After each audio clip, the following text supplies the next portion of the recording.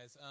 My name is Nathan Chang. I am the church planter resident at New City, and so I hang out mostly in the Shawnee campus. So I was what Ray was last year before he became a campus pastor. My family and I had moved from Portland, Oregon, a couple of months ago, and I was a pastor there for 6 years. But we felt a call to do a church plant in Kansas City. And so I actually grew up in Olathe. I went to Olathe East, class of 98. We were state champs in a bunch of everything. And so we had so much pride. And went to KU. That's where I met my wife. And Kansas City has always been home to me. And we've lived in all sorts of places, Dallas, Orlando, Chicago, and then Portland. But Kansas City was always a standard. It's like, they're not as good as Kansas City because of this. There was always that.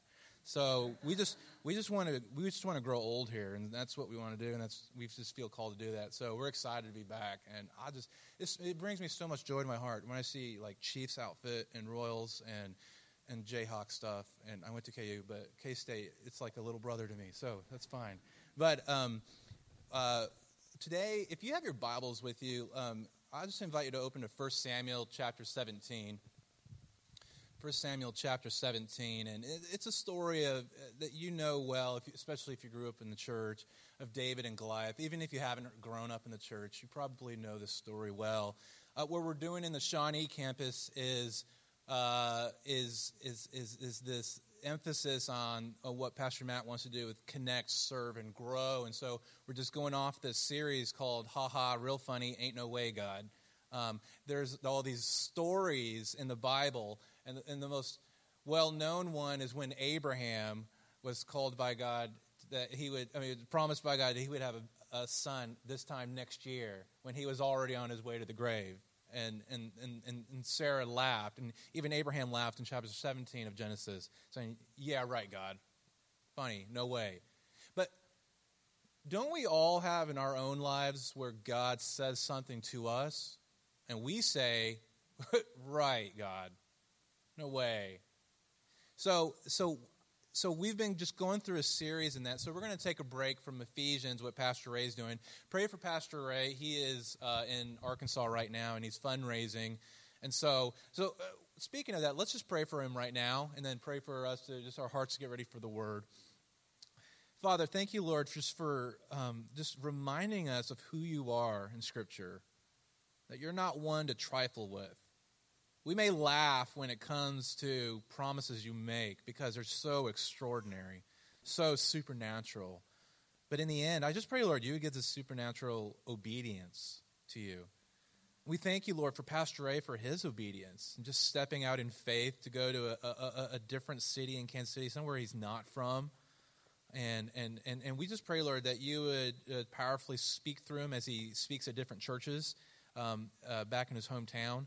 And that you would also just raise the necessary funds that he needs to raise and to completion and speedily. We know that you are the provider. You're a generous giver, God. We just trust in you. It's in Jesus' name, amen. Well, in this ha-ha, real funny thing, we're going to look at the story of David and Goliath, like we said.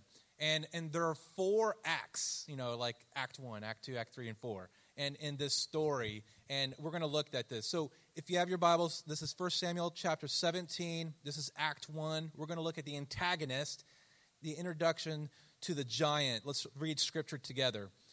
Now the Philistines gathered their armies for battle. I'm going to read from the ESV, by the way.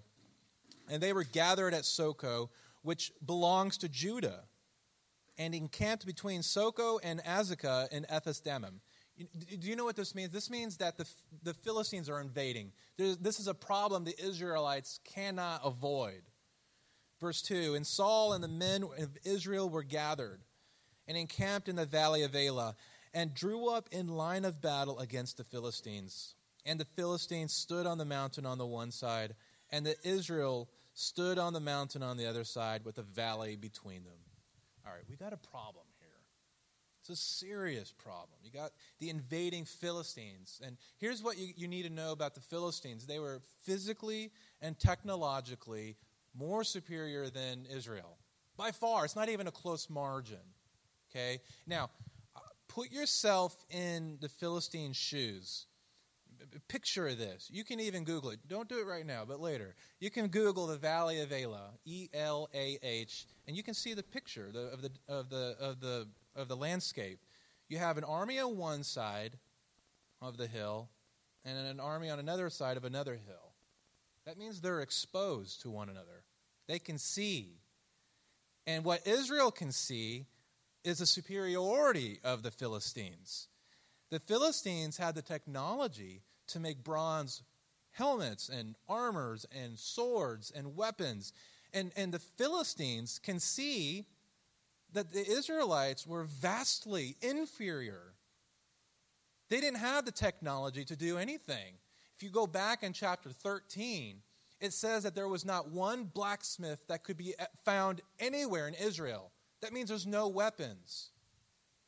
If they had weapons, that means because they stole it from it was a plunder, but they didn't make it on their own.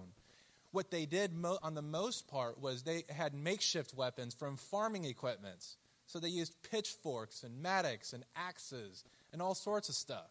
Now, put yourself in a Philistine general's shoe. You're seeing this. You're probably thinking then, wait a minute. Why would we waste thousands of our own men's lives? And look, this is potential human resources for manual labor. Why would we waste human resources? Let's not do this. And so, let's send a champion, a representative. That way we can save these resources. This is a waste. Why are we going to do this? Verse 4.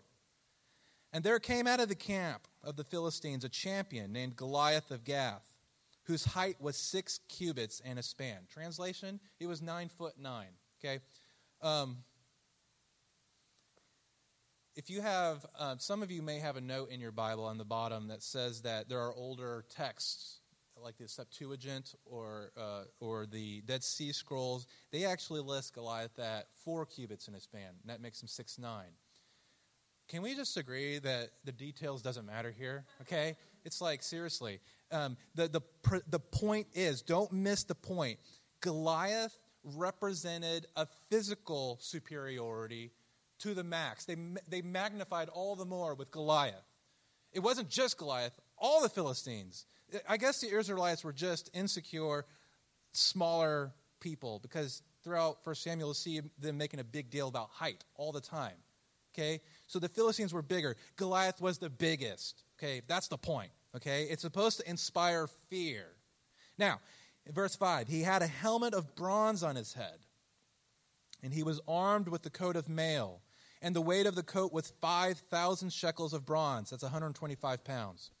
And he had bronze armor on his legs and a javelin of bronze slung between his shoulders. The shaft of his spear was like a weaver's beam, and his spear's head weighed 600 shekels of iron. That's 15 pounds. And the shield bearer went before him. He stood and shouted to the ranks of Israel, "Why have you come out to draw up for battle? Am I not a Philistine? And are you not servants of Saul? Choose a man for yourselves and let him come down to me. If he is able to fight with me and kill me, well, then we'll be your servants. But if I prevail against him and kill him, then you shall be our servants and serve us." And the Philistine said, "I defy the ranks of Israel this day. Give me a man that we may fight together." When Saul and all Israel heard these words of the Philistine, they were dismayed and greatly afraid. All right. Now, every one of us have our own giants, do we not? Giants which from a human perspective just seems impossible to overcome. It seems insurmountable. And so the details of Goliath here is supposed to beg the question, who can beat Goliath? That's ridiculous. It's a ha-ha, real funny God moment. Who can beat addiction? Are you kidding me? You've struggled with this substance or porn for so long, and it's beaten you so many times. Who can beat it? Is it not a Goliath type thing? Or who can beat depression? You've been beaten down so much you can't even get out of bed. Maybe you're so overwhelmed at work that you don't even know how you're going to survive. You have your own giants. And it looks different for everyone.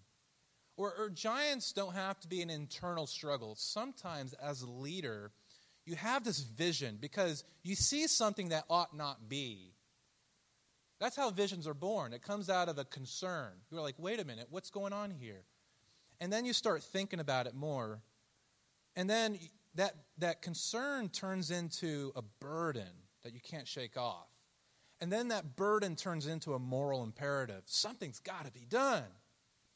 And so as a leader, this could be with your family, it could be with your community, it could be at work, it could be at school, it could be anything, okay? But pretty much God has given us all some sort of responsibility and therefore some sort of leadership. And so you see that. But when you get from a point from a plan to execution, a lot of times it feels like a giant. How in the world are we going to get this done, right? And so in my case, obviously, it's church planting. It's scary. There are no, when I was a pastor, I got a salary, and I had people already. All I had to do was build upon that, right? We're starting from scratch. It's like, what the heck am I doing? There have been nights where I'm just waking up 2 in the morning, 4 in the morning, going, what in the heck am I doing? The stakes are high because I have 5 kids to feed. And so what are we doing, So there's that giant, right? And in a campus like this, too, don't we have our own giant here? How are we going to grow? How are we going to expand God's kingdom in Merriam and other parts of Kansas City close by? What are we going to do? What's the plan? Sometimes it just seems overwhelming. And then on just even like in our own personal lives when it comes to church, there are certain fears. That's what a giant does. It instills fear in you. How can I overcome? Maybe you're called to do a city group or a small group or whatever we call it, and maybe you're an introvert and you don't like new things. That's a problem. If you're an extrovert, it's like, that's not a giant. I kick around those things all the time, and you go to new things all the time. But if you're an introvert, that's a big step. I don't want to belittle that. Do you have the strength to go on and overcome that giant? Or maybe you're supposed to speak into someone's life, but you avoid confrontations like a plague, right? That's tough. Or maybe, here's a giant maybe some of us don't want to face. What if God is calling you to stop being a consumer of the church, where you take, and to actually be a disciple that Jesus has all called Christians to be, and to give to the church, to utilize your giftings that no one else can? Every single one of us are unique. Do I really have what it takes to disciple someone? Could I maybe even start a city group? The answer to all these questions depends on whom you follow and what motivates you. So let's go to Act Hero. Scripture is going to introduce the hero now, the protagonist. Verse 12. Now David was the son of an Ephrathite of Bethlehem in Judah named Jesse, who had 8 sons. In the days of Saul, the man was already old and advanced in years. The 3 oldest sons of Jesse had followed Saul to the battle, and the names of the 3 sons who went to the battle were Eliab the firstborn, and next to him Abinadab, and the third Shammah. David was the youngest. Let's just stop right there. There's a major contrast here now, if we're going to compare the protagonist and the antagonist. Goliath's description inspired fear. Here, we're introduced to David, and there's nothing in his description that's going to inspire confidence. Right? I mean, there's more to say about his brothers. In the earlier chapter, in chapter 16, you get the story of Samuel, who's called to find a new king to anoint in Bethlehem. So he knows it's supposed to be the son of Jesse. So Jesse lines them all up.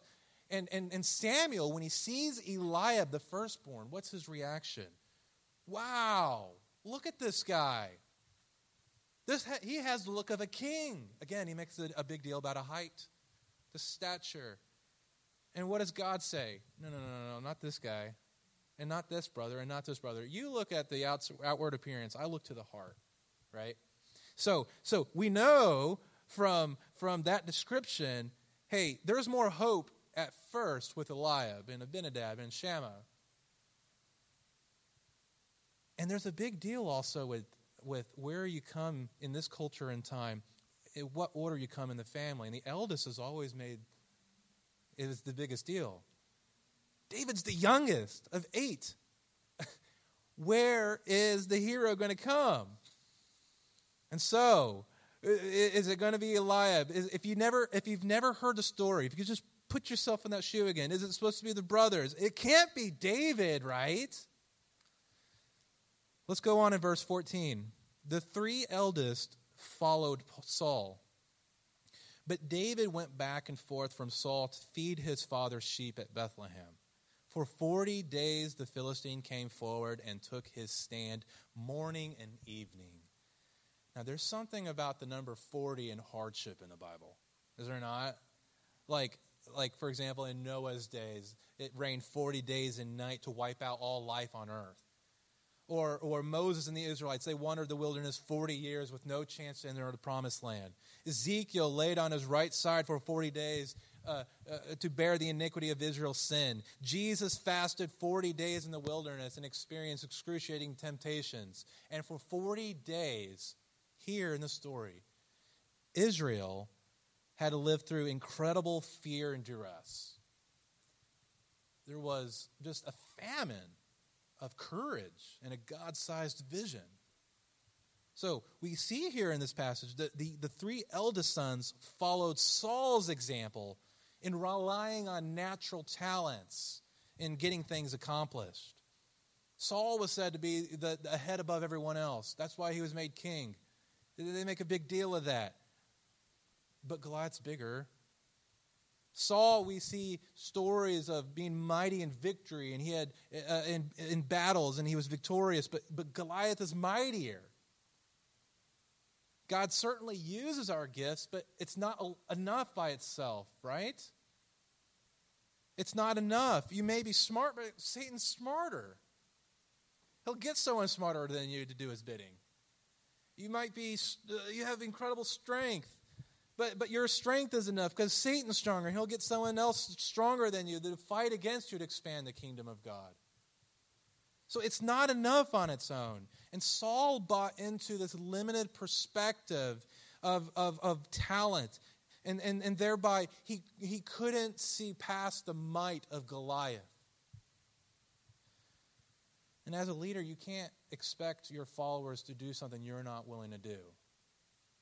The 3 eldest followed Saul. And so, therefore, the 3 eldest were gripped with fear. But thanks be to the word. Thanks be to God. The word but. The 3 eldest followed Saul. But David went back and forth from Saul to feed his father's sheep in Bethlehem. Don't miss this. Don't miss this. David did not follow Saul. God protected David's young, impressionable heart from the toxicity of Saul's fear. Do you think David wanted to go back and forth? I mean, we kind of, if you do a character study in David, you kind of get an impression of what kind of a person he is. He's just a risky dude. He loves an adventure, right? He would be the spokesman of the Dos Equis beer commercial. He is the most interesting man in the world. He doesn't usually drink beer, but when he does, it's Dos Equis. David probably did not want to go back and forth to take care of stupid sheep, dumb animals. Do you think so? He wants to go where the action is, and that's where Saul is. But don't miss this. Where do you think David got his courage? God's doing something special here in this quiet pasture. It was in the pasture where he spent time meditating on God's nature, his purposes, and his ways. It takes time. God was cultivating a supernatural courage in David and a God-sized vision. Where do you think he gets his inspiration to write the Psalms?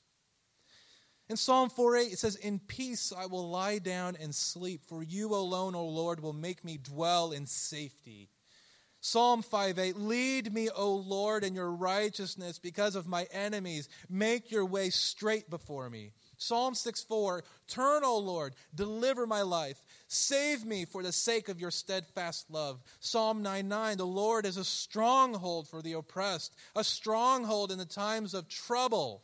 And then lastly, I love this one. Psalm 18:2-3, the Lord is my rock and my fortress and my deliverer, my God, my rock, in whom I take refuge, my shield and the horn of my salvation, my stronghold. I call upon the name of the Lord who is worthy to be praised, and I am saved from my enemies. Do you see how God-centered he is? And on he goes. You can just go through all the Psalms that he wrote. Well, so while Israel spiritually starved themselves, David was being filled by grace with the beautiful and powerful presence of the Creator. God was developing his character. Don't miss this. You may be in a waiting period. Maybe you want to do something great for God.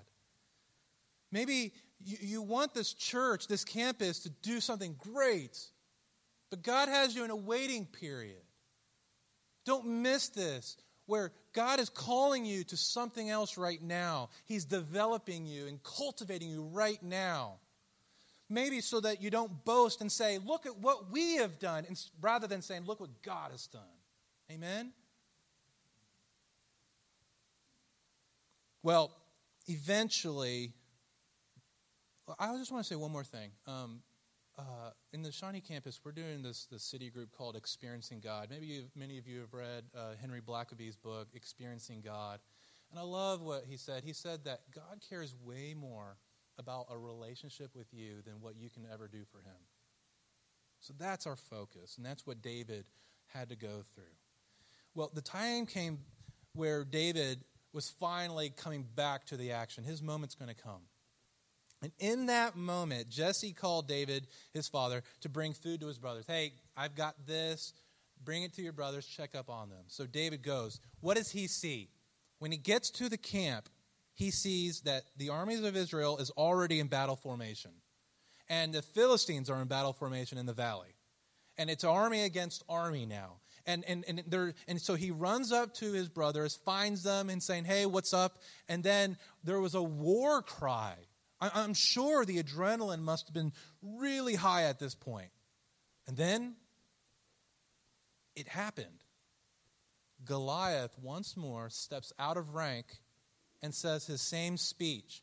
This time, there's something different now. There's a man of God, really a boy, who heard him. I love what Scripture says. Just real short. It says, and David heard him. Period. We're building suspense here now. And at the sight of Goliath, everybody ran for their lives. So they regrouped. Verse 26, and David said to the men who stood by him, what shall be done for the man who kills this Philistine and takes away the reproach from Israel? For who is this uncircumcised Philistine that he should defy the armies of the living God? You see, David wasn't impressed with Goliath's size. He just wasn't. It's so funny. You know why? Because he had gazed upon the beauty and majesty of God. So Goliath could have been 20 feet tall. David's thought process would have been the same. God's bigger. He really meant it when in Psalm 8:1 he says, O Lord, our Lord, how majestic is your name in all the earth. Who is Goliath? He's an uncircumcised Philistine. Do you know what that means? That means he's cut off from God's grace, God's provision, God's promise. He shares in no promise, and therefore he doesn't get any provision from the Lord of the universe. How dare he defy God's chosen people? Do you know what that means? An assault on God's people is an assault on God. He's not going to have it. Something's got to be done. God's glory is at stake here. And there's no higher stake than the glory of God. So, can I declare a truth to you here? Your giants, whatever they may be, is really not that gigantic. Can I say that? Now, we've got to be careful here. Because we're not speaking an Oprah gospel here. We're not saying, look in your inner strength and you can defeat your giants. Because if you just look to yourself and you look at your inner strength, it's understandable you would run away from your giants. No one's going to call you out on that. It's understandable that you're overwhelmed. That's all understandable. But David didn't focus on Goliath. He didn't look to himself like everyone else in Israel. He was mesmerized by the size, the enormity of God, and he worshiped. He didn't cower in fear. So Act 3, overcoming doubters. Usually when you look at the other real funny, ain't no way God moments in the Bible, you see that there is this stage of God says something extraordinary or promises something. That person says, yeah, right, God. But then eventually they obey, right? You don't see that with David, do you? Maybe in private he did that, but there's no narration of it. There's just righteous indignation. Here's where the real funny, ain't no way, God actually happens in verse 28. Now, Eliab, his eldest brother, heard when he spoke to the men. And Eliab's anger was kindled against David. And he said, why have you come down? And with whom have you left those few sheep in the wilderness? I know your presumption and the evil of your heart. You've come down to see the battle. And David said, what did I do? It's just a word. And he turned away from him toward another and spoke in the same way, and the people answered him again as before. Why do you think Eliab was angry? Probably because the status quo is fear, ain't no way, and you got this kid here, he seems naive, says, what's going on? We got to do something about it. He probably embarrassed Eliab. Here's the thing. When you actually step out in obedience, either collectively or individually, and you decide to go through this, and you overcome that stage of, yeah, right, God, no way, you can probably expect other people to say that to you. Like in my case, we just had our 20th year reunion, and I was able to go because I was in town, and do you know how many weird looks I got when people asked me, so Nathan, what are you up to nowadays? I hadn't seen some of these, most of them for 20 years. I was like, I'm in church planting. They're like, church planting? And they don't even know what it is. It's like, yeah, we're working with an organization to start up a new church. They're like, oh, I didn't know you could do that. I was like, well, yeah. Churches, they start somewhere, don't they? And so there's that look. It's like, what, really? Oh, okay. It made me not want to go anymore, really, honestly. But no, but here you can expect people to say, "Right, ain't no way." Now, here's the thing. What I want to know is, let's say you do want to take on this really difficult thing. Sometimes you do need to listen to people say, "Hold up here, scale it back. What's going on here?" How do you know? How do you differentiate wisdom, what other people are saying, and say, no, I can't listen to you like David did to his brother, and say, I must slay this giant? How do you distinguish the two? Like, for example, if you really feel like, I'm going to really overcome this, I'm going to marry this non-believer, and everyone keeps telling me, that's not a good idea. I'm going to do it anyway. How do you know that you should listen to someone? I think here's a good way. What did Goliath and the Philistines want to do? They wanted to reverse the will of God. They wanted to reverse God's will. God's will for Israel, his people, was to liberate them from slavery. He brought them out, and only in the way he could do. And he promised them land from all the way back to Abraham. And they were supposed to live there as a nation, and they were supposed to be a light to all the other nations. That was God's will. The Philistines wanted to reverse that. The Philistines wanted to take away that land, and then they wanted to enslave them again. Do you see that? So this giant that you're facing in your life doesn't want to reverse God's will. God has a plan for you. You know God's will from the Word. So what is it? And so I think that's a good way to do it, to figure out, hey, I don't think what I'm hearing, and when people say, yeah, right, ain't no way, is right, because this is not God's will. Okay? So David here had to go through one more doubter. The words of David's conversations had become controversial, and so it reached King Saul's ear. Let's look at verse 31. When the words that David spoke were heard, they repeated them before Saul, and he sent for him. And David said to Saul, "Let no man's heart fail because of him. Your servant will go out and fight this Philistine." And Saul said to David, "You're not able to go against this Philistine to fight with him. You're a youth. He's been a man of war from his youth." It's more, real funny, ain't no way, okay? But David said to Saul, "Your servant used to keep sheep for his father, and when there came a lion or a bear that took lamb from the flock, I went after him and struck him and delivered it out of his mouth. And if he rose against me, I caught him by his beard and struck him and killed him.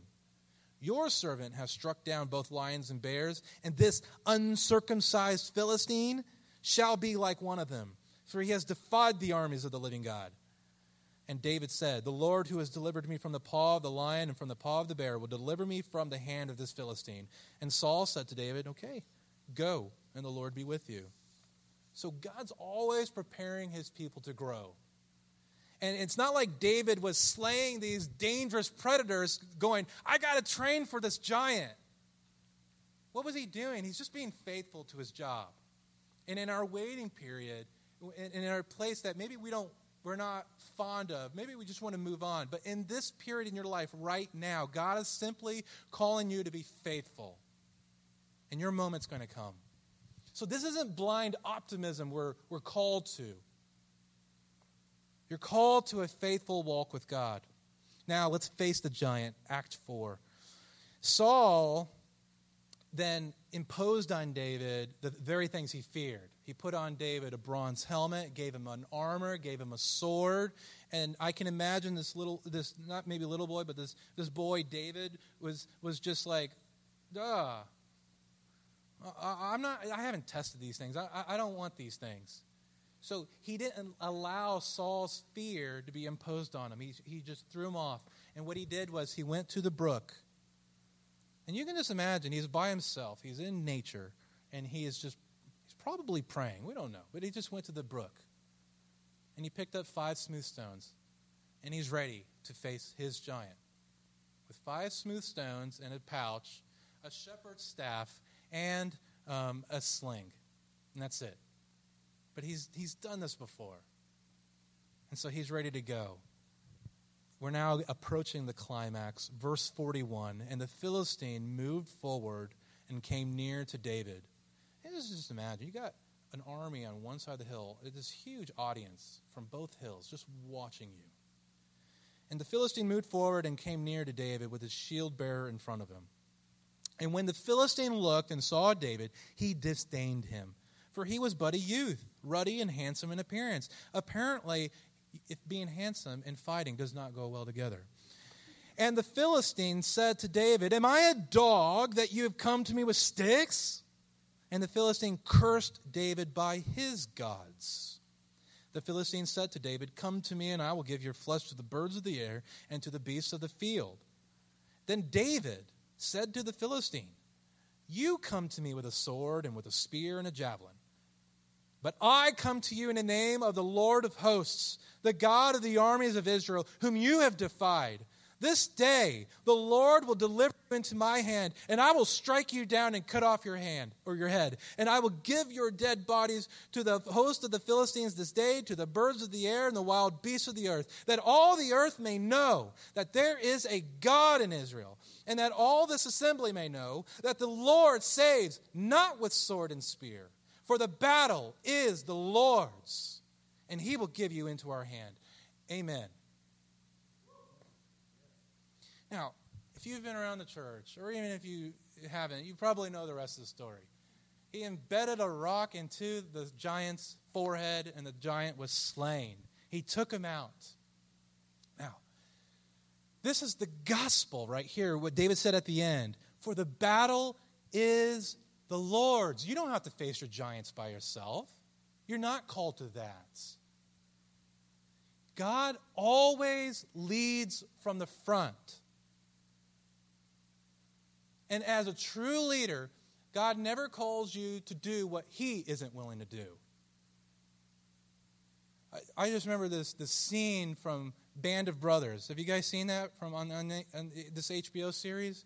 There's a scene where there's a soldier in a foxhole in the heat of a battle, and he is just cowering in fear. He's gripped by it. He's paralyzed. He cannot get up. He did not have the courage to do so. So then here comes Lieutenant Dick Winters, a real American hero, walking by his men. He's in no foxhole. There's bullets whizzing by him. And then he sees the soldier. Get up, soldier.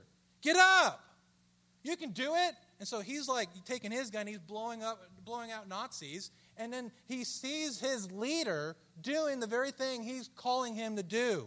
So eventually he gets the courage to get up. Very slowly, but he still gets up. And then finally he's yelling with all his might and he's fighting back. That's what your God does. He goes in front of you. God takes the initiative to fight these battles for you. And he does this through his son, Jesus Christ.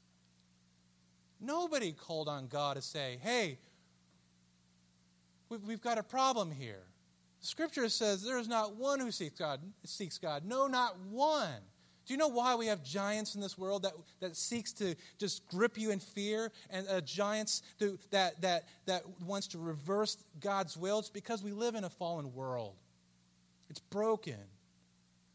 There's sin. And we don't have the goodness nor the strength to overcome that. So what did God do? He sent his son Jesus to reverse everything. The gospel isn't be as strong as you can and have faith in yourself so you can take on giants. No, the gospel is Jesus Christ died for your sins. He was buried and he rose again in the third day. God came down as in flesh and he dwelled among us. And he did those things for us. And do you know what that means? That means that when you make a decision to trust in Christ and you align your allegiance to him and you subsequently adjust your life because you're in relationship with him, you don't have to face giants by yourself.